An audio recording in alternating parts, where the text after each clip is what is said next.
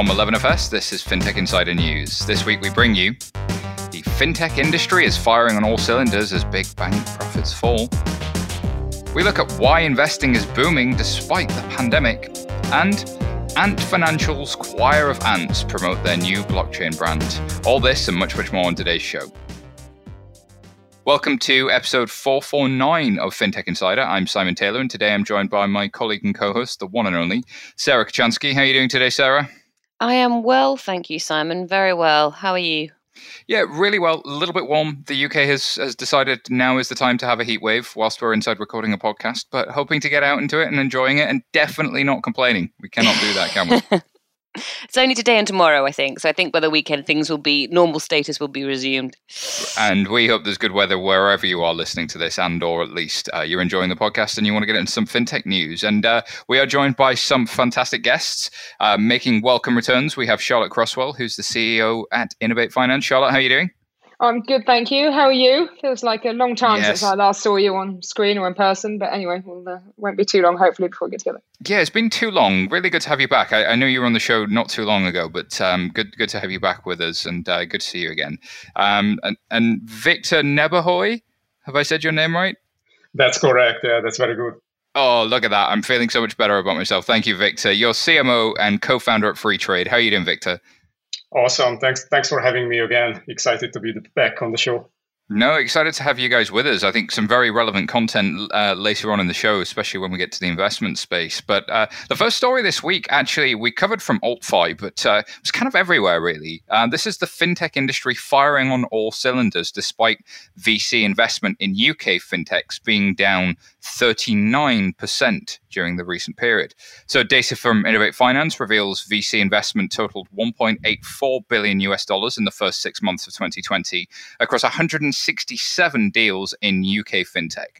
This is a 39% drop compared to half one 2019, when $3 billion was invested in 263 startups. But the figures for the first 6 months represent an increase from the second half of 2019, when funding actually only reached $1.5 billion. So half of the funding went to 5 companies. So these were Revolut, Checkout.com, Starling Bank, Onfido, and Thought Machine, all of whom went under some big ticket funding rounds during that period. A fifth of the funding went to companies receiving between $5 and $20 million. And in the period, 87 companies raised up to $5 million. So, Charlotte, do you want to talk us through this one? Some interesting stats there across the piece. Simon, I'm very impressed by you knowing our stats probably better than I know them myself. So, congratulations on that. They are written down for me. So, but you deliver that seamlessly. And it's been really interesting. When you put out a press release, and obviously the team analyzes this data, in huge detail, and it is significant, as you say, very widely picked up. And then since then, we've seen the headline of 39%. We also released more recently, just before this, runway of cash as well, of how many companies potentially will not have enough cash over the next 6 to 9 months. And then since we put this press release out, all we've seen is another raise after another raise after another raise going into July. So in some ways, I always get slightly encouraged, as I said to Revolut back at the beginning of the year when they did their raise, slightly encouraged when I see some raises in July that it's giving us some positive news for the next half. I would say the statistics very much are showing us where we're seeing the trends in the market. And that's actually not just fintech, that's tech, it's other growth sectors as well. We're seeing big companies, backed well by VCs, private equity, seeing follow-on rounds of them growing and expanding. And that's great. Fintech is still able to attract big sizes and growing their businesses. We're seeing smaller companies potentially going to struggle, to raise those smaller rounds, their first VC round, Series A. Potentially that was coming from overseas, or it was relying on physical meetings, and perhaps those meetings haven't happened.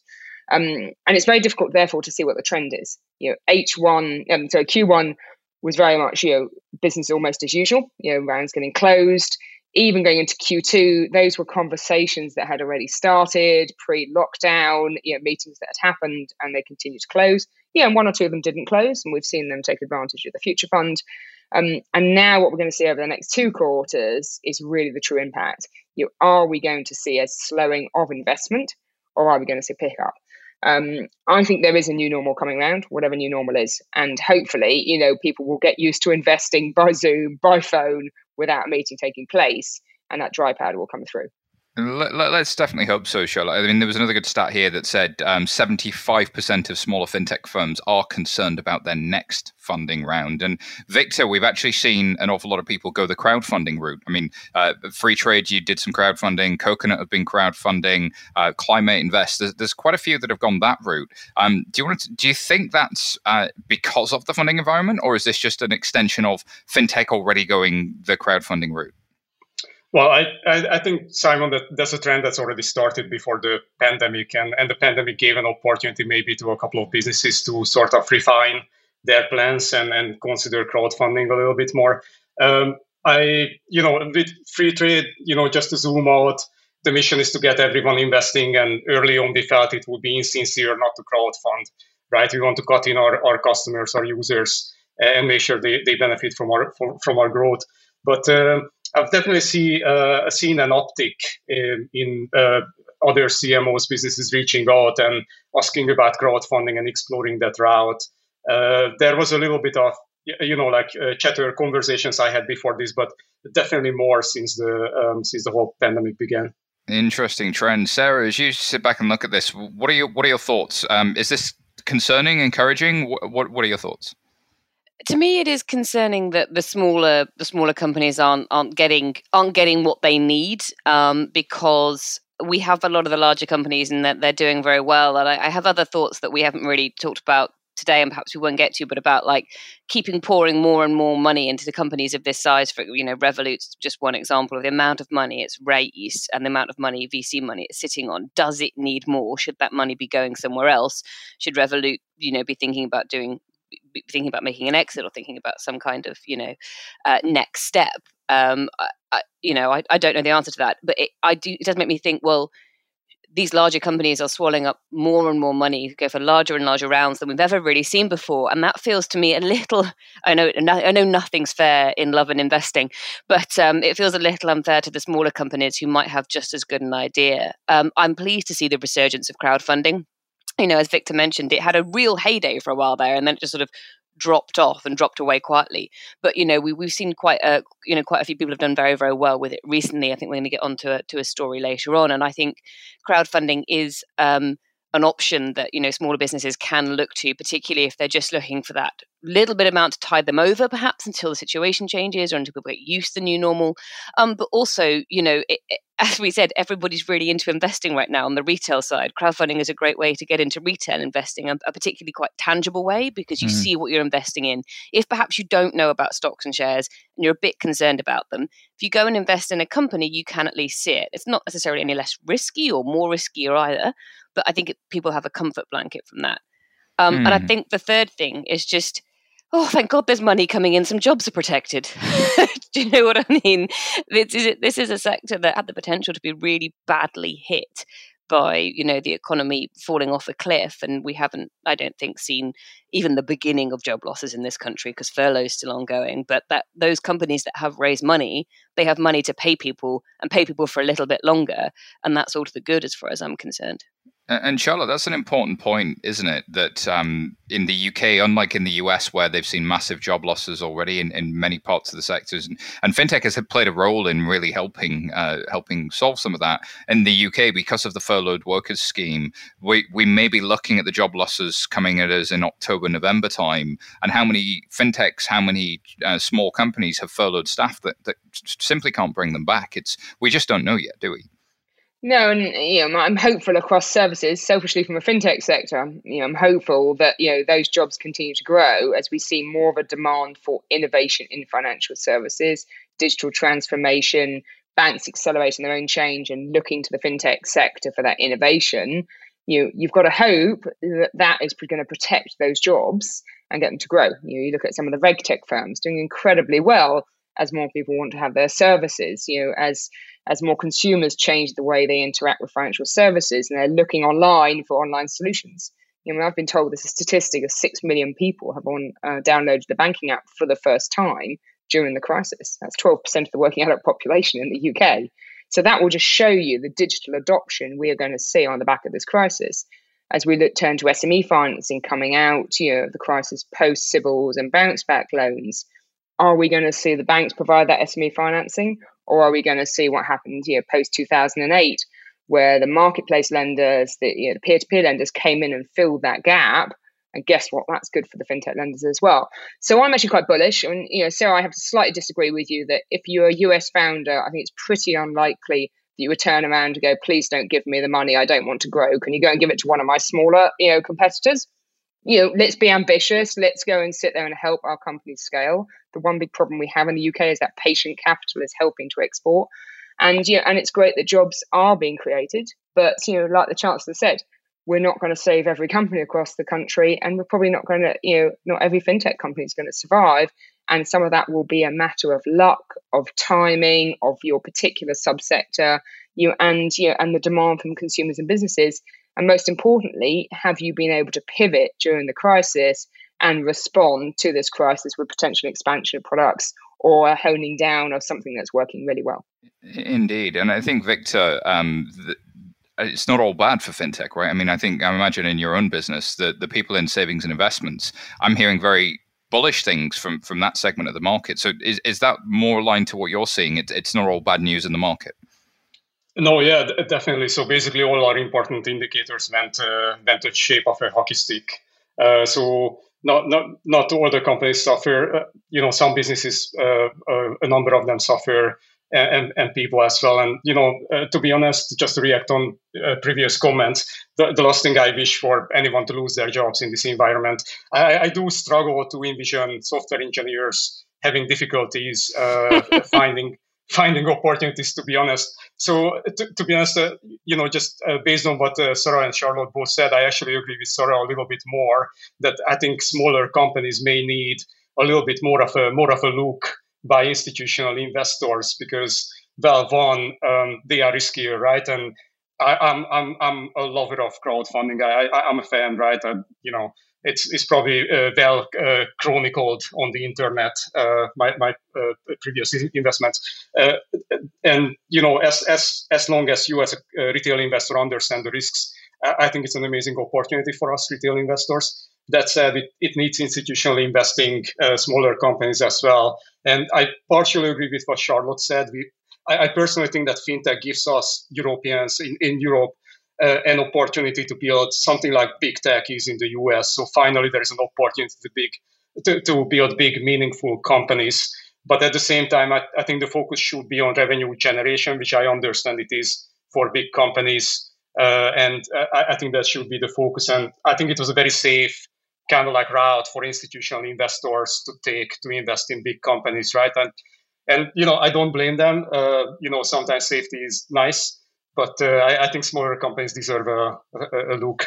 And for some time, we really differentiated on having that sort of a really well-developed early stage ecosystem for fintech in the UK. And then it was foreign capital that really helped scale that. And I think to Charlotte's point, we need to develop that ability to have patient capital that's domiciled here as well. So homegrown capital really moving into those companies. I'm sure we could talk about this a lot more, but I'm pushed for time and I got to get to the next story. This one comes from Yahoo Finance, and it was about Barclays' profits in half as it set aside £1.6 billion to cover COVID-19 losses. I also saw earlier today, I think Lloyds Banking Group has set aside £2.4 billion for COVID-19 losses. The provision announced alongside half-year results took total COVID-19 loss provisions at Barclays to £3.7 billion. And the CEO, Jes Staley, said this was much higher than the actual losses we realised in the economic crisis 10 years ago. However, these loss buffers are being put in place to absorb as much of the debt going unpaid. So Barclays said it would likely continue to set aside money to cover the future losses as the year progressed. These loss-absorbing buffers caused a slump in Barclays' half-year earnings. Income rose 8% compared to 2019, reaching 11.6 billion, but pre-tax profit dropped from 3 billion to 1.2 billion. So there's some significant numbers here coming out. Sarah, I'm going to throw it to you first. It shouldn't surprise us that banks, I think, are facing into losses. But what are your thoughts when you see headlines like this? Yeah, I mean, there's no surprise at all that this is coming. I think interesting thing is that obviously this is money that's been set aside, so it's not necessarily been lost yet. As far as I understand it, it's what they think is coming based on their own projections.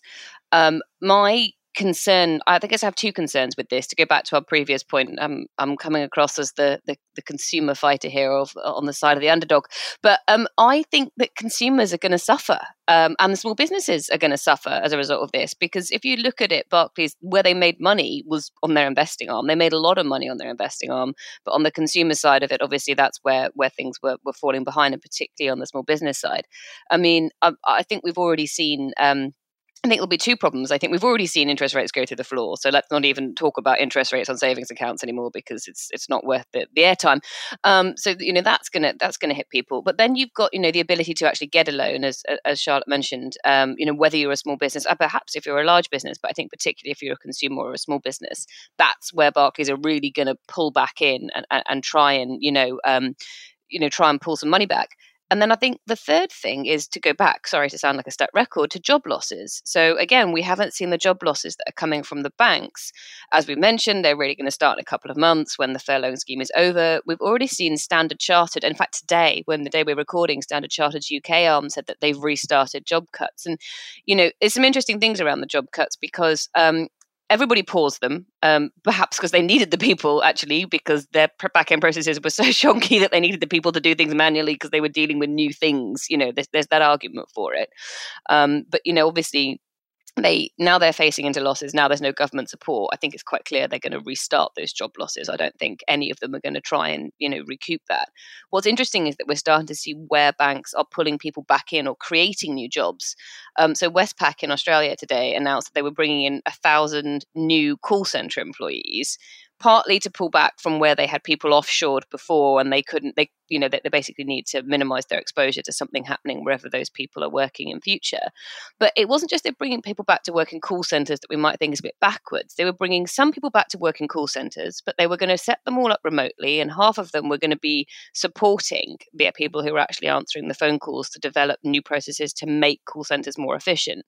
So I think the little guy is going to get hurt by this, but I would really like to see more banks taking a more innovative approach to how to deal with it, rather than just slashing interest rates, stopping lending, and cutting jobs. I love that point about half of the staff being there to work with the people on the front lines to figure out more innovative approaches. Having worked in large banks, I'm sure some of you may have done as well, so often 80 to 90% of what a bank does is just keeping up with regulation. The remaining 10% of strategic innovation is whatever McKinsey or BCG said they should do and came from the strategy team. And it's usually well thought out, but it's not necessarily always guided by the problems that the customers are facing day to day and the pain that the support center staff really feel. So if there's an opportunity to get back to that, that's hugely exciting. Victor, what are your thoughts on the overall macro picture here? Well, it's so interesting and so complex. So in the next couple of months, a couple of things are going to come to a head, right? Furlough scheme is going to end. I'm actually not sure at which date, but it's going to end. And like Sarah mentioned, the little people are going to be hurt, basically. And that's going to influence businesses that deal with them, that depend on them. And I think it's very sensible from Barclays, and I think a couple of other banks as well, to reserve some cash to cover their potential losses. It's actually, it's the opposite of, what I mentioned previously in relation to software engineers. Some people are going to struggle to find new jobs. And I think there is such an inequality of skills and how much leverage you get on your time, right? If you are an engineer, then, the world is your oyster, or, you have, more modern skills. But there needs to be more thought put into maybe how we think about the skills gap and how we want to ramp up. Large swaths of people need to find new jobs. And this Westpac story, I'm going to look it up. It sounds very interesting. More innovative jobs, more innovative processes. That's definitely the future.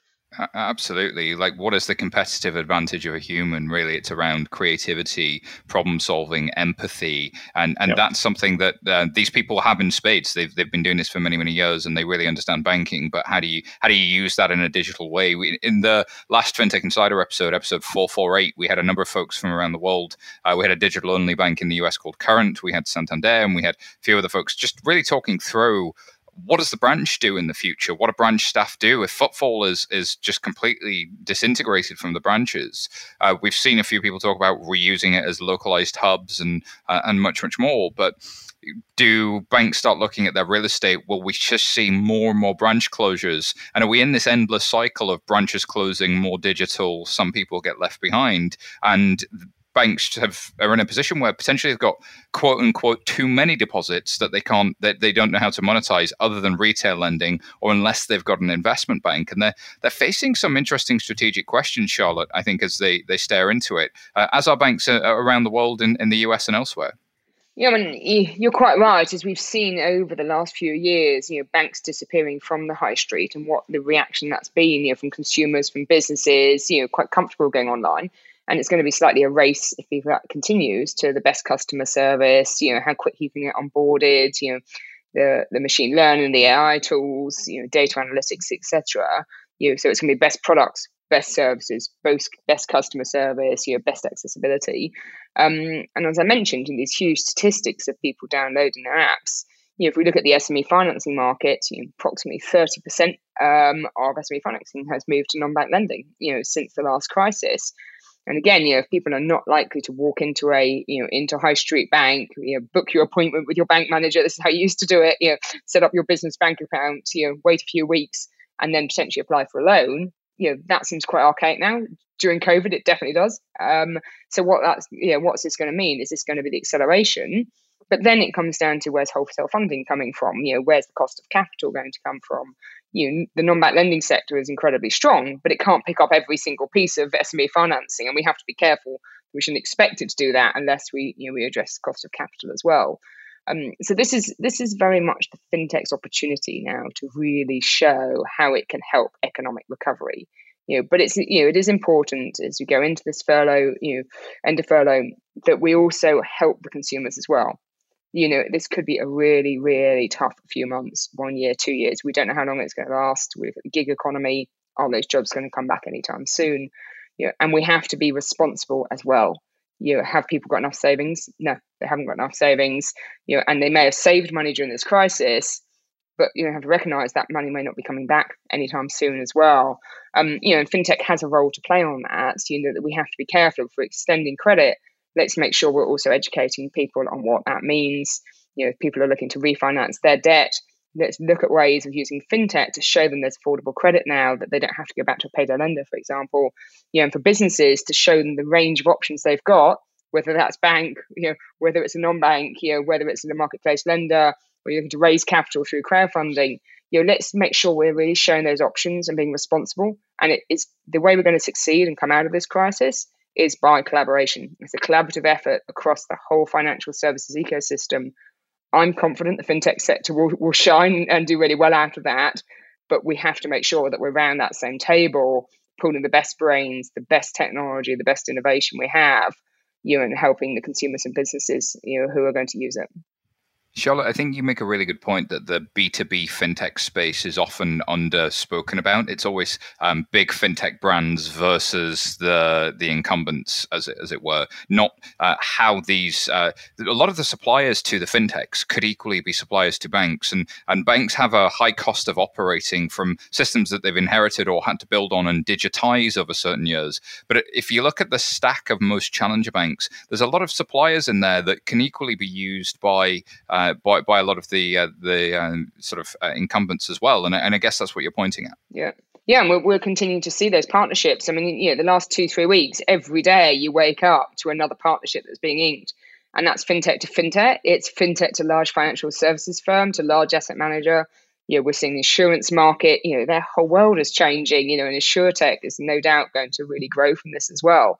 So I am very, very bullish that partnerships will continue to advance. But I love the fintech partnerships out there. I love those ones that get announced. This isn't just fintech trying to sell into big incumbent. This is actually fintech to fintech and expanding out their products and services and doing that end-to-end offering and really utilizing the best of open banking that we have, and all the reg tech out there to say, let's make that consumer and business experience great. But there are banks out there, they want the services. Now is the time to go and promote your services. And if that's what you want, to go and sell your product into a bank, now's the time they need it. Absolutely, and hopefully banks' procurement departments are not sort of looking like they used to 10 years ago for this, and can be as modern as they need to be as well to take advantage of that. And I know TechNation and HM Treasury have looked at doing a lot of stuff around that with the FinTech Charter, so there's good work happening there. Sarah, I just want to throw it to you. We've only got a few minutes left on this story before I move on, but do you have any final thoughts on with a global perspective or other thoughts that we've not included so far? Yeah, no, I mean, I was just going to say to Charlotte's point that, the big banks desperately scrabbling around looking for, oh my goodness, we've had a real kick up the bum. What the hell do we do? Quick, somebody help us. And Onfido goes, we're here. We're ready for you. Well, how can we help? That's possibly good news to come out of all the mess of the last few months. I haven't seen much of a global perspective, to be honest, yet. I think it's going to be interesting to see what happens. I know that some of the US banks have reported, but I have to admit to not having followed it in the last few weeks. It's going to be interesting to see where's hardest hit. For example, Deutsche Bank, we know, has gone back to making some cuts, but it wasn't in the best place to start with. So the German economy will be an interesting one to watch, because Germany doesn't, thus far, she says, fingers crossed, seem to have suffered in the way that we have here, or perhaps the US has. Australia will be another one, for the first time, I think ever, well, not ever, but in the, recent memory, they're actually facing a recession, and they're not quite sure what this means or what to do with it, because they haven't had one before, or at least not that anybody remembers. So it'd be interesting to see what they do. But obviously the big banks down there are a lot further ahead than they are in a lot of the rest of the world. They've got a lot of things in place already that might make them better equipped to deal with this. Outside of that, I really wouldn't like to say at this point, but I will be keeping an eye on it. Indeed. The US, of course, the US banks have put aside significant amounts of capital as well for potential losses. And today, I think we saw that Q2, the US is reporting more than a 30% drop quarter on quarter in GDP, which is, I think, world leading, shall we say. And on that sunny tone, let's take a quick break, and we'll be back shortly after we tell you about our sponsors. Banking as a service is deconstructing the entire banking stack. It enables brands to embed finance much more easily and tailor financial products to specific customer needs, jobs, and problems. This is presenting new opportunities for specialized providers and offers banks extra revenue streams. Download our comprehensive no BS view of what banking as a service is and what it means for the entire industry. Head to bit.ly/banking as a service. bit.ly/banking as a service, and it's all in lowercase. You can do that on your phone now. If you're listening to this podcast, you could just open up a browser and go to bit.ly/banking as a service. I'll stop now. Alrighty. FinTech Insider listeners, we need you. Imagine the poster in your head if you can. If you listen to the show, whether it's your first episode or your 449th, if you dip in and out, we'd love if you could just take a couple of minutes to give us your feedback. We want to make the show better and better for you. Tell us what you like, tell us what you don't, tell us what we can improve, because we make this podcast for you, our listeners, and we want to make it better. So please visit bit.ly/FinTech Insider Survey, and we'll stop spamming you with bit.ly links eventually, but this one is bit.ly/FinTech Insider Survey. Shouldn't take more than 5 minutes to complete, and we really, really appreciate it. Okay, next story comes from Yahoo Finance, and this is inside Britain's pandemic-era amateur investment boom. I think it's not just in the UK we're seeing this, it's happening really on a global perspective. But this story is about thousands of Brits who've joined trading and investment platforms since the COVID-19 pandemic began. A combination of market volatility, lockdown boredom, financial interest has lured amateur investors into playing into the market, many for the first time. Freetrade said the app has seen customer numbers grow by 90% since the start of March, and the boom in retail investment is not just a UK phenomenon. The US amateur investors were actually blamed for an unusual spike in rent-a-car company Hertz share price in June. The car rental company stock rose more than 100%, despite the fact that it had just declared bankruptcy, a process that should make its shares worthless. This is all leading to growing concerns about inexperienced investors playing the market, especially as financial literacy on the whole in the UK is not particularly high. The average household has debts of over £9,000, and Freetrade have said that they are building educational content directly into their app to try and combat this education piece. Victor, CMO of Freetrade, I guess you have thoughts here. Let's come to you first. Well, I certainly do, Simon. Yeah, it's a very interesting trend. So basically, at the beginning of March, we are growing nicely. Everything is great, but a couple of days later, the lockdown starts. The pandemic comes into like full force, and we see all our indicators going basically the shape of a hockey stick. So with that, and that's across markets as well. So in the US, it's very well chronicled. There was a whole various news cycles of things happening there, how people invest, and the implications of that, right? And from our perspective, what we decided years ago, how we are going to build Freetrade, we decided not to offer CFDs or leverage type of products, because we think the market is already a little bit overserved. So I think there's a big difference how the platform taps into this trend, right? Because you can make a lot of money very quickly and churn through your customers if you optimize for that kind of customer journey, quickly acquiring customers, burning them out with CFDs, which where on average 80% accounts about that figure lose money. But what we decided to do is building a product that's suitable, well designed for long-term pound cost averaging investing behavior, which we thought was underserved in the market right now. And what we are seeing is that design decision, that philosophy made total sense. And now in 2020, we are seeing our growth going up massively, and we are not having the negative outcomes that a couple of other platforms would have in the UK or in the US as well. And we take our responsibility very, very seriously. We think we have a duty of care toward our customers. So you come in and you mentioned the example of Hertz. Side note, the media likes blaming the retail investor these days. I would not overestimate the impact retail investors make on the stock prices or the volumes necessarily. Let's not forget the institutional players. But regardless, we have a duty of care to educate our customers. We always thought so. So basically, we have always diverted some of our resources, some of our time and money to build out these resources. So we have blog and content that explains the basics, and those are linked from the app as well. So what is an ETF? What is a stock? Diversification, all that sort of stuff. But we also set up a forum, discussion forum, where the hope always was that eventually people are going to end up discussing different investing philosophies, investing schools, and kind of helping each other out in the context of, it has to be moderated, of course, so people should not chime in and say, oh, Tesla, buy. That's not a kind of comment that we accept on the forum, but a thoughtful discussion where people exchange ideas. That's what we think it's part of education as well. And building a community and that sense behind it's pretty interesting. I mean, Sarah, Victor was quite polite in alluding to some problems in the US. We know Robinhood have come into quite severe criticism and challenge from even the likes of the SEC, who have raised concerns about sort of this trend of free trading in the US, which now even Schwab and many of the other traditional platforms offer. Is there a risk that trading being quote unquote free in itself is a problem, or is it, to Victor's point, not only trading being free, but then these really risky products with leverage where you can end up significantly underwater without understanding what you're doing? Where would you say the balance is on that?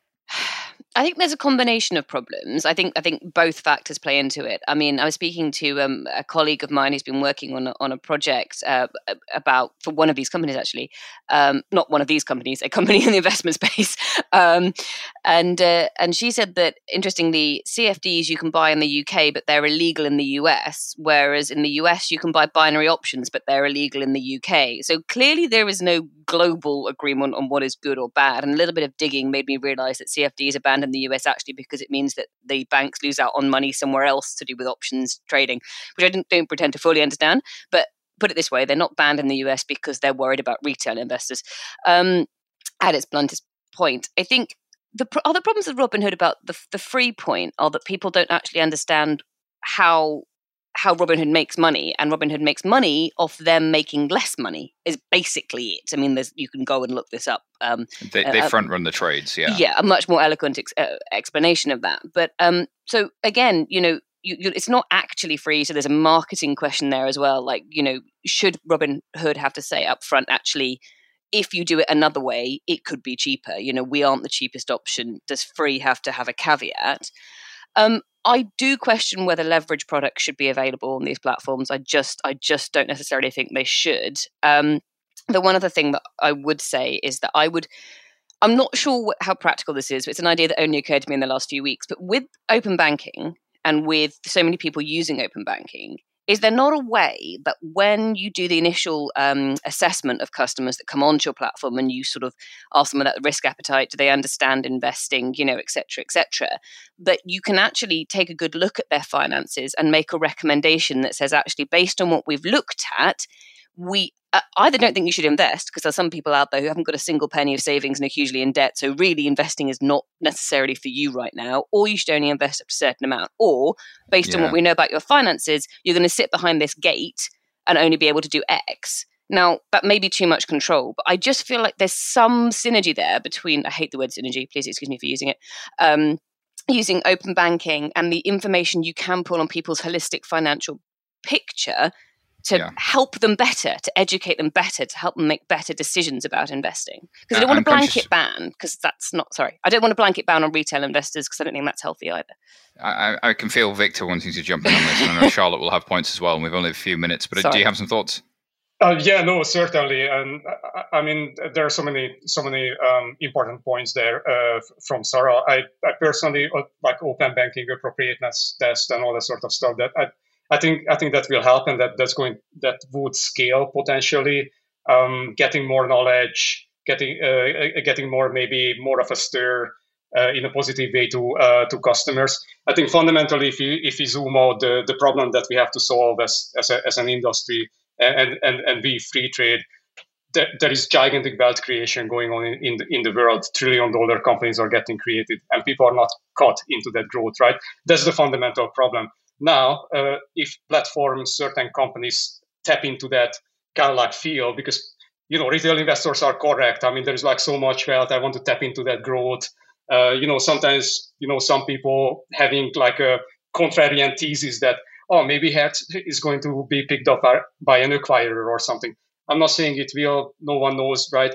But it's fundamentally not a crazy idea to have, right? And we should allow people to make educated choices and give them really good tools and knowledge in the process. Victor, I think you make a great point, which is the financial inclusion and democratization of access to financial markets is a good thing. I think Sarah's point is that with great user experience comes great responsibility, and I think you take that point very seriously, as I can tell, and there's always opportunities to do more. Charlotte, I just want to pass to you before we move on from this story. What are your thoughts as you reflect on this? It is around financial education. You used to go in, you used to meet someone face to face. It wasn't, they would make a decision, didn't have open banking, but they would make a decision based on your risk profile you told them about, based on money in the bank. So as we move online, without sitting there and deciding which products are available to others, because to your point on financial inclusion, that is not the right way. But we do have a responsibility, and that isn't just let's tick the box and say, I understood that, because people do that too quickly. We are going to have to find that balance. Maybe it is that you put money up front, and then you say, I can afford to lose this. And I think proof of earnings. We've got to be responsible to make sure that we don't lead people into products that they don't really understand what they're using. It's not products that they can't get access to, but we have a responsibility. And I think there are some great platforms out there who are really doing so much work around financial education at the same time as this. And that's going to lead us to more products, more democratization of those products and services, but ensuring that we don't forget that there are people out there who have potentially lifelong savings that they don't understand what they're putting at risk when they make those decisions, because it's too quick to do it online. So it's finding that balance.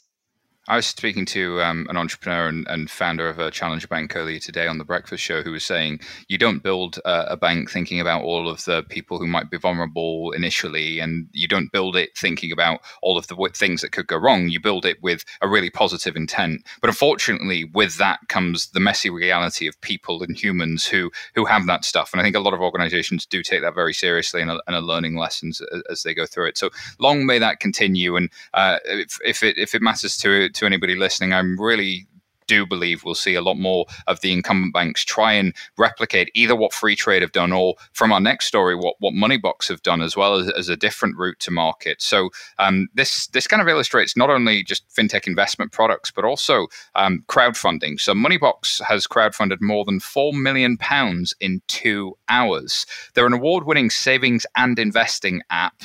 And on Crowdcube, they smashed the 2020 record for the largest number of investors in a single campaign. More than 10,000 investors took part in the fundraise, which saw Moneybox reach its original target of £1 million in 20 minutes. This follows a £30 million Series C funding earlier in this month. And Moneybox, of course, if you're not familiar with it, offers a range of savings and investment products, and it enables customers to set money aside in a way that really suits them, using things like roundups, regular deposits, one-off payments, and it really uses open banking and card information to sit on top of your everyday activity and just be almost that angel on your shoulder, tapping you on the shoulder, going, you could save that. Go on, you could put that aside, which is a really interesting finance coach model. So having recently reached the milestone of over £1 billion in assets, Moneybox is growing to at an average of £100 million per month in savings, which is really significant. And Moneybox users have an average balance of £2,273 on the platform, and they're boasting customer growth of 121% year on year. Really quite significant stuff. And they seem to also be doing the hockey stick thing that Victor mentioned. Before our guests talk about this, we spoke to Ben Stanway, who's the co-founder of Moneybox. Let's hear from him now. Hi, I'm Ben Stanway, co-founder of Moneybox with Charlie Mortimer. We recently announced a £30 million Series C institutional fundraise, and on Tuesday launched our first ever crowdfund campaign. We were keen to enable customers to both share in and shape our future success, and are really happy with the response to the crowdfund so far. We raised £4 million from our customers in the first 4 hours and are now approaching the £7 million limit. With over 15,000 investors, Crowdcube tell us it's their second most popular crowdfunding campaign in their history. Moneybox is on a mission to help everyone save and invest for their future. Securing this funding enables us to continue to build the tools and technology that will help our customers with their 4 key savings missions. That's home buying, where we'll build on our position as the UK's leading lifetime ISA provider to help people with their end-to-end home buying journey. Retirement, where we'll make it even easier to combine all your old workplace pensions and plan for life after work. Investments, where we'll broaden our product range to cover all your investment needs. And savings, where we'll expand our network of partner banks to make it easy to access competitive interest rates all of the time. We're big fans of the 11FS podcast, so thanks for giving us the chance to share this news today. Oh, well, thank you, Ben. We're fans of you too. Tell all of your friends to subscribe. Great to hear from Ben there. Really, really interesting points here about the home buying journey and sort of the thinking about retirement. There's it's kind of going into the banking space, but they work with partner banks behind the scenes. This almost layer over the top of banking is really interesting. There was talk 3-4 years ago of sort of, will the banks be abstracted from open banking? It sounds like that's almost starting to happen, Sarah. Jason always talks about this intelligent digital services layer that sits above the commodity financial products. This is thinking broader about the consumer perspective, isn't it? Yeah, I mean, it's really interesting that we see a lot of these products that started off doing, one thing well, expanding, and it's interesting, particularly with this company that's looking at savings and investments, to talk about, the key goals in the UK are home buying and retirement. One's long term, one's longer term, and I think it's really sort of savvy of them to try and build out around that. Because when Moneybox first came to market, I was quite skeptical. I'll be honest. I was like, if I'm rounding up my change, I should not be investing in. If that's all I've got, it is to sort of stick it in an investment account. That's not what I should be doing. I should be saving it and trying to find a way to make my money work better for me. But as they build these services around it, it feels like they're actually trying to help people. Okay, so now you've got this pot. What are you going to do with it? Don't just go and buy that pair of shoes, or don't just go and, whatever. Actually think about it long term. And I think that really helps with the idea of like investments as a long term thing. Because to go back to the previous story, I think perhaps some people who get involved in the investment side of things aren't quite sure that what to do with it, or they get involved on kind of thinking it's a quick win basis. It's only some. I know a lot of people do understand this, but I think it's actually quite sensible of Moneybox, for want of a better word, to actually be putting these things in front of people and saying, look, you've got into investing, that's great. You've got this habit, that's great. What are you going to do with it? Let's think long term, and let's encourage you to think sensibly about investing and the best way to make your money work for you, whatever that is you want to do. Start with home buying and then move on to retirement. And I think, that as a principle, I'm very fond of. And if they can do that well, if they can do it as kind of like in a seamless way, for want of a better word, again, struggling with my vocabulary this evening, spent too much time listening to Americans, I think, then kind of this extra layer on top of, the banks still have their role. They still sit underneath. They still, can do things like, as we were talking about earlier, acquire the capital that's needed perhaps to fund mortgage loans. Something like Moneybox comes along and sits on the top. They provide the customer interface. The customer is happy. The bank is happy. The fintech is happy. I think there is a role for that. It can be a virtuous circle and a partnership if done right. I think that's a compelling idea. And what I love about Moneybox is it's kind of moving towards that dream of self-driving money, Charlotte, which has kind of been a term that's been thrown around for quite some time. But actually, if money is just being rounded up for you, if savings are just sort of happening in your everyday activity and it's sort of in your long-term interests, you don't have to sort of put money in different jars and move all the money around yourself. This is kind of an interesting trend to watch. Do you think this has been accelerated because of the pandemic and all the other potential challenges we're not seeing? Certainly as we move more to e-commerce, this is a real opportunity to explode. You talked about the jars. It does remind me when I was at university and I used to sit there and put this money in and go, God, can I really afford to spend, to save 10 pence a pound, whatever, and I put it into that pot. And then what did I do with that pot? I left it in the wardrobe. And in the end, I went, oh, actually, do you know what? I'm making some money now. I don't really need the pot of money. And at the time, it seemed like quite a lot. I've still got the pot. I passed on to my daughter. It's not worth very much now. So you have to make sure that money is working for you, because otherwise there's a real risk that pot just saves as cash. Anything, that can help young people understand the importance of investment, of savings, has got to be a good thing. As we see more drive behind impact investing, green finance, again, this is something people are thinking of, the social impact of how they put their investments in. And I think that's really important, that we sit there and show how money can work for you, but also the impact it can have as well. And I've been so encouraged by some of the stories I'm hearing of people looking at, of that impact their money is having and how it's going to have in the future.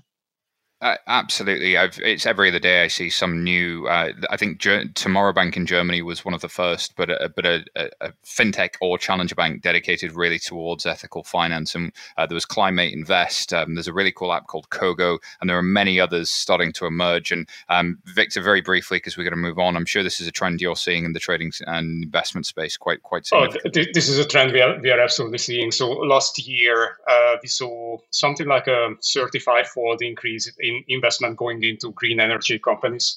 And interestingly, when we kind of like reverse engineer the data, one of the big optics, or some of the big optics, were when it was like 45 degrees Celsius in Paris and all that sort of stuff. It was in the news cycle, constant reminder of where the world is heading. And we implemented what we call call actions on the Discover screen on our app, and for green energy companies specifically. And it's our most popular call action by far. So there is definitely a trend there. Yeah, absolutely. And what people often forget is 60% of all money in financial markets is owned by you and me, owned by retail. And actually, it's managed by somebody else who thinks they may be managing it in your interests to make a return, but your interests are actually to maybe have the planet continue to survive. And you are, when you're self-directing that, more in control of that. So definitely going to be an interesting trend to watch.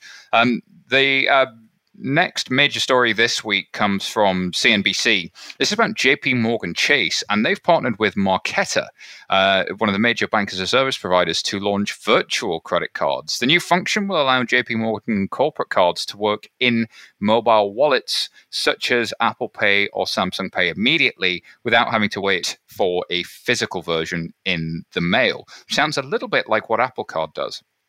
As many Americans work from home during the pandemic, JPM's cards team hoped that it might also help those who don't have access to their offices or primary address where a corporate card might normally arrive. Plus, the pandemic has actually accelerated the adoption of digital payments and contactless payments. The feature will be available in early 2021 and only for commercial cards.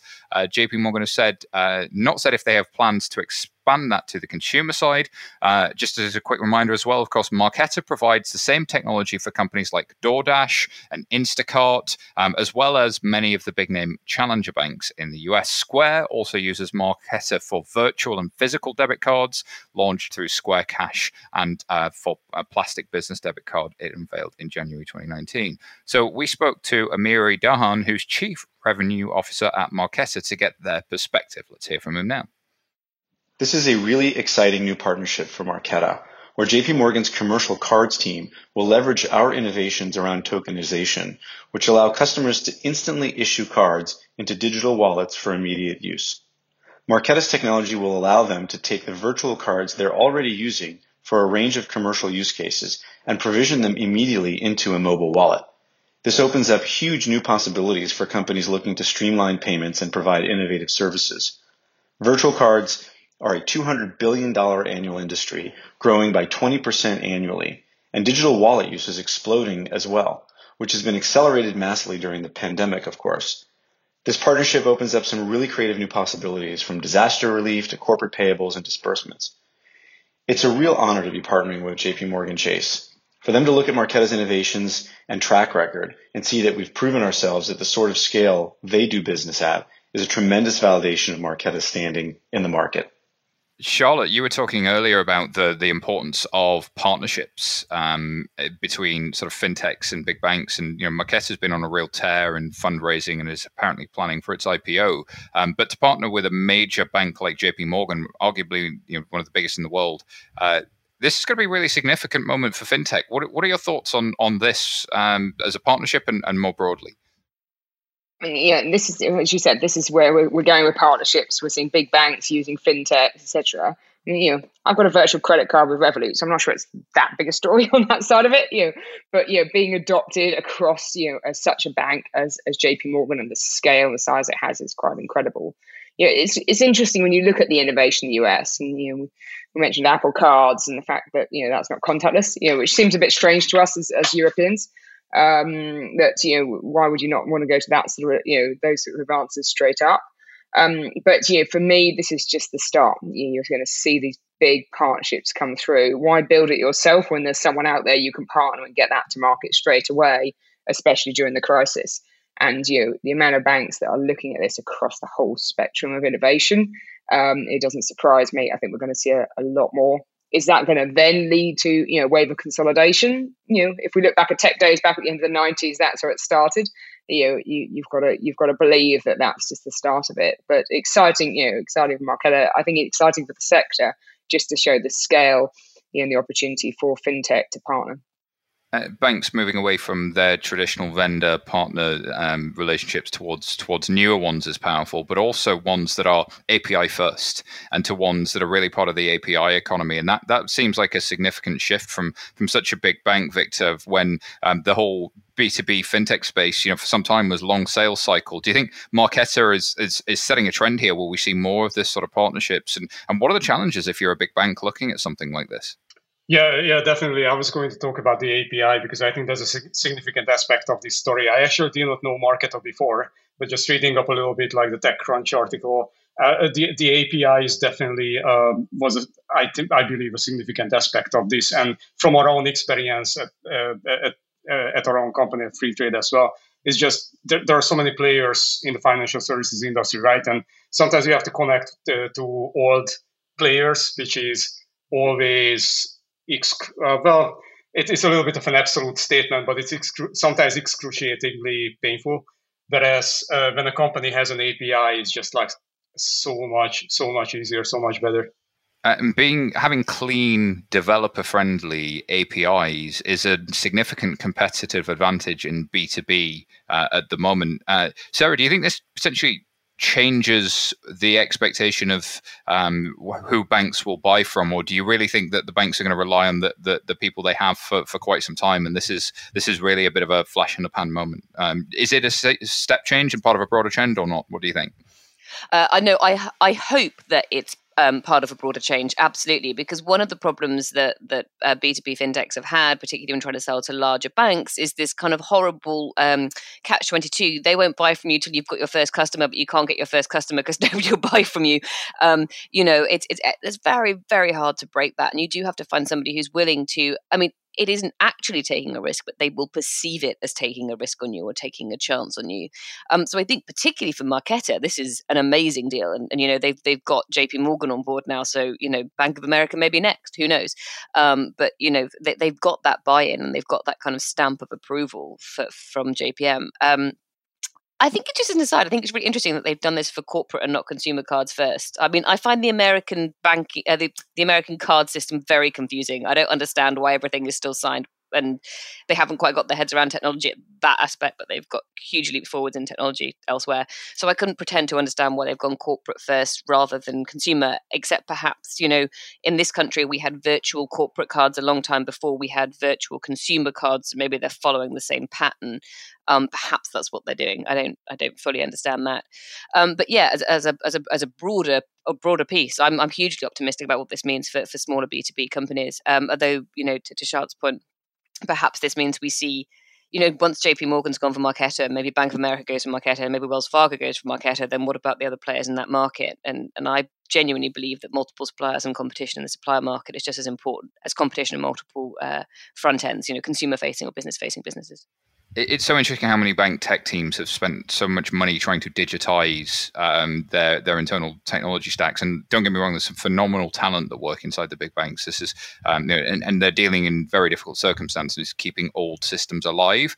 But getting those clean, developer-friendly APIs is really something that's winning the incumbent business. And I think before this, people had really seen you can win them fintechs with your newfangled APIs, but people want trust, they want big, they want scale, so they're always going to come to us, and that's actually being questioned a little bit now, and that's a little bit upsetting. But maybe the pandemic's a part of that. Just Charlotte, you mentioned briefly, virtual cards are kind of normal to you now. You use them in Revolut. To Sarah's point, is there a real major advantage to virtual cards? Is there a mini trend really emerging here? Because they've been around for quite some time, but they're seemingly more and more popular. Of course, Monzo just released them in part of their Monzo Plus. Is this a thing that we're going to see more of? Yeah, because why do you actually need a piece of plastic anymore? How many people now are using their phone to pay? We moved to facial recognition. We're actually going to, physically not even going into shops so much anymore either. We're spending online, so it's got to be the next trend. And then there's the green piece that people are comfortable with actually having a piece of plastic when they don't need a piece of plastic or theft, etc. So I think when you look at it, I'm sure we're going to look back in 10 years' time and go, hold on, we carried around all those plastic cards in our wallets. Why did we do that? That seems a bit strange. When you literally just pay with Apple Pay or Amazon Pay, and you scroll down which one you want to use. So it's got to be the next place to go as we move more online, as we move more onto this. The pandemic, again, is going to accelerate that. And I think some of these things will be a thing of the past. There's a really cool company called Privacy.com that is basically a repackaged version of virtual cards. And their whole idea is that you have a card for everything that you do online, and it helps manage your privacy, but also it helps you manage a subscription. And people are starting to find that really usable and useful. So it's going to be interesting to watch these things start to emerge, especially now as fintech feels like the hottest thing in tech, period, and feels almost mainstream. So I think there's never been a more exciting time to look at, especially the underlying infrastructure. Victor, to one last point before we move to the next story? Yeah, just a quick comment. I mean, my card expired recently. I had to replace it, and I had so many subscriptions, so many. There's definitely a point of saturation for a lot of people. And I think having these virtual cards around and being able to manage those subscriptions better is definitely an advantage. Indeed, it's often those little things that really add up. Of course, if you're interested in the whole banking as a service space, do not forget that bit.ly/banking as a service has a shiny report from 11FS that you can check out. All right, we're going to move on as we're getting towards the end of the show. We just wanted to round up some of the other stories from the week, but didn't have all of the time in the world to cover. There's just so much happening in fintech at the moment, but these stories deserved a shout out. So, Sarah, do you want to start? Yes, absolutely. So the first story we have in this section today is that TrueLink has raised $35 million for financial services helping vulnerable people. So TrueLink Financial is a US firm building financial tools. It's raised that money in 2 Series B tranches. It's aimed at 3 groups typically underserved by traditional financial providers. That's vulnerable older adults, people with disabilities, and those recovering from addiction. The company offers a payment card for vulnerable old adults who TrueLink says are targeted by $36 billion of fraud every year. The technology can be used to block exploitation related to memory loss, like scam charities, sweepstake entries, and telemarketing, and allows caregivers to make safe purchases on cardholders' behalf. Another card for people in recovery can help reduce relapse temptation associated with carrying cash, can help enable budgeting, and can help block, liquor store or gambling purchases. Obviously, that's American, I would say, off license. Meanwhile, investment advisory services are tailored to the needs of people, depending on a fixed amount of resources for the remainder of their lifetime. So my opinion on this is basically, this is great. More of this, please. Thank you very much. I know we started to see it in the UK. Starling, in the midst of the pandemic, announced I can't remember what it's called, a companion card or a partner card, but it was essentially a very similar idea. You ordered one and you could give it to your carer, perhaps if you couldn't go out or weren't able to make it to the shops. So more money for fintechs like this, please. There's an interesting trend of ever more niche fintechs emerging because the cost of the infrastructure to get a product like this to market, because of these bank as a service providers, is lower. It's faster, cheaper than ever before, and you can kind of make this stuff happen. So we see more hyper niches and more big techs coming into the space. Alrighty, in a story we didn't have time to cover, Kabbage has launched online checking accounts for small businesses.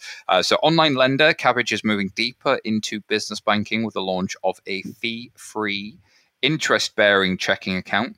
There are no opening fees or maintenance fees and no minimum or daily balance requirements. Instead, all customers will earn a 1.1% annual percentage yield, APY, paid out monthly. Kabbage President Catherine Petralia says, "We believe in the businesses that are too often left out and underestimated. Kabbage Checking is built to give those small businesses an upper hand to earn more, save more, and grow their business faster without sacrificing anything they expect from a bank. Kabbage is piggybacking off Green Dot's banking license to launch the new account. Yet more banking as a service stuff happening." Already, Sarah, there's another one from the FCA here. Absolutely. So that this is the FCA has announced the firm's taking part in its 6th sandbox cohort. 22 out of 68 applicants have been selected to join the 6th regulatory sandbox. For this cohort, the FCA specifically called out the areas in which it wanted to see more innovation. That included propositions that make finance work for everyone and that support the UK in the move to a greener economy. A selection of the companies that were successful include MyAhmed Limited, a Sharia-compliant e-money platform with a Zakat donation calculation tool that will serve the Muslim community, HiPay UK, which will be partnering with Alipay and WeChat Pay, so the 2 big Chinese giants, and other payment institutions to provide a contact-free QR code payment solution for public transport across the UK. Fronted are friends of the show, a rental deposit cash advance to help people move. So Fronted uses open banking to make better lending decisions and reduce costs to UK consumers. And the final one that's listed here, obviously there are plenty more, is Climate Chain, an app to encourage consumers to spend their money on sustainable products and services. Obviously, utilising open banking to track users' spending habits, users will be rewarded with discounts at partner retailers for spending habits which are aligned to meeting net zero emissions targets. My take on this one, again, is, I think it's amazing that we're at the 6th cohort for the FCA. Some noise was made in the media about there being fewer applicants this time around, and what did it mean? And was it the end end of fintech. And my blunt response to that is I think people probably had other things on their mind at the moment. Some people would have had more time to do it. Perhaps that's great.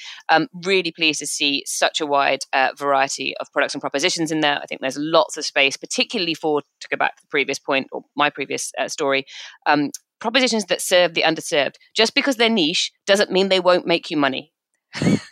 Here. Well said. And I think good to see more action on climate using data and open banking as well. Maybe a trend we'll see more of.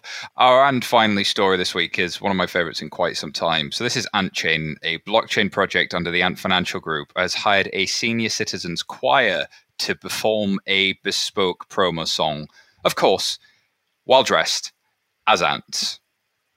This was first brought to our attention by a tweet from Molly on Twitter, who has added English subtitles to the song. The video shows a mixed choir of men dressed in black and women dressed in white floor-length dresses, all sporting ants antennae, promoting blockchain and AntChain in particular to the tune of The Lonely Goat Herd from The Sound of Music. Yes, really. AntChain is the renamed Ant blockchain product from Ant Financial, and along with AntChain's blockchain capabilities, lyrics include, "Young people, do you know? Get on blockchain. Us boomers all know. You young fellas already got left behind by us." And then there's a musical break in which everybody pretends to be ants. Do you know what? This song is annoyingly catchy. We'll have to find a way to host it or find you a link in the show notes or something. Ant Financial not only has a blockchain project that's huge, this is like what happens if you take 1 part Christianity, 1 part North Korea, and 2 parts Eurovision. Like, it's the craziest thing that you just absolutely have to see. Any thoughts on this? I don't know if you had any chance to see it, Sarah? I have not seen it. I probably won't be watching it because I have one of those brains that just captures annoying earworms and I can't get them out of my head for months. So I probably won't be watching it. I think it's innovative, but I don't know how well it will work. I don't think I'm their target market, so I couldn't dare suggest its potential success. It's a little bit out of my expertise, I would say, this one. Charlotte, thoughts?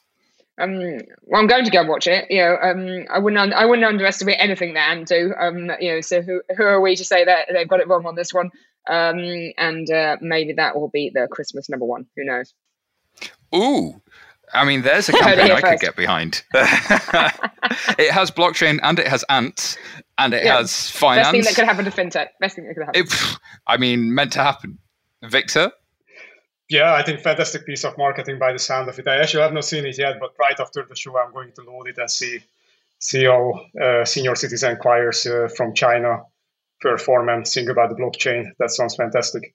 I just want to see the entire Sound of Music performed by senior citizens wearing ant costumes now, talking about blockchain. I think that's the only logical conclusion here. Well, Simon, are you going to present the breakfast show in an ant costume? That's what we all want to know. I'm sure there's a charity that could be involved in making that happen somewhere, somehow. Maybe, just maybe. Sarah, you were going to say? Oh, no, I was just going to say, were they paid? But I think they were. It says hired. Because otherwise, I'd say that's exploitation of senior citizens. But as long as they were paid for it, then I'm fine. Oh no, they're playing along fantastically. They know they're involved in humor. Bless them. It's really well done. Alrighty, that wraps up this week's news show. Thank you so much to our guests. Where can people find out more about you and what you do, Charlotte? My Twitter handle @CCrosswell or @Innfin, INNFIN for Innovate Finance. Thank you, Victor. There are 2 ways to reach me. On Twitter, V18N, that's my handle. Or download the free trade app, fund your account, and let the team know that you are looking for me. Then we can chat. That sounds awesome. What about you, Sarah? I was going to say Victor might regret that. I'm on Twitter @Sarah Kocianski. And you can find me @SY Taylor on Twitter or find me on LinkedIn, Simon Taylor. Thank you for listening. If you like what you've heard, do remember to subscribe and pass on the pod. Tell everybody that they should check it out. Just whoever you know, just tell everyone that you know to check. No, I'm kidding. But speaking of making it better, please do not forget to give us your thoughts on the super quick survey, bit.ly/FinTech Insider Survey. As always, if you want to join the conversation, find us on social media @11FS or FinTech Insider. Thank you so much. Goodbye for now. We'll see you soon.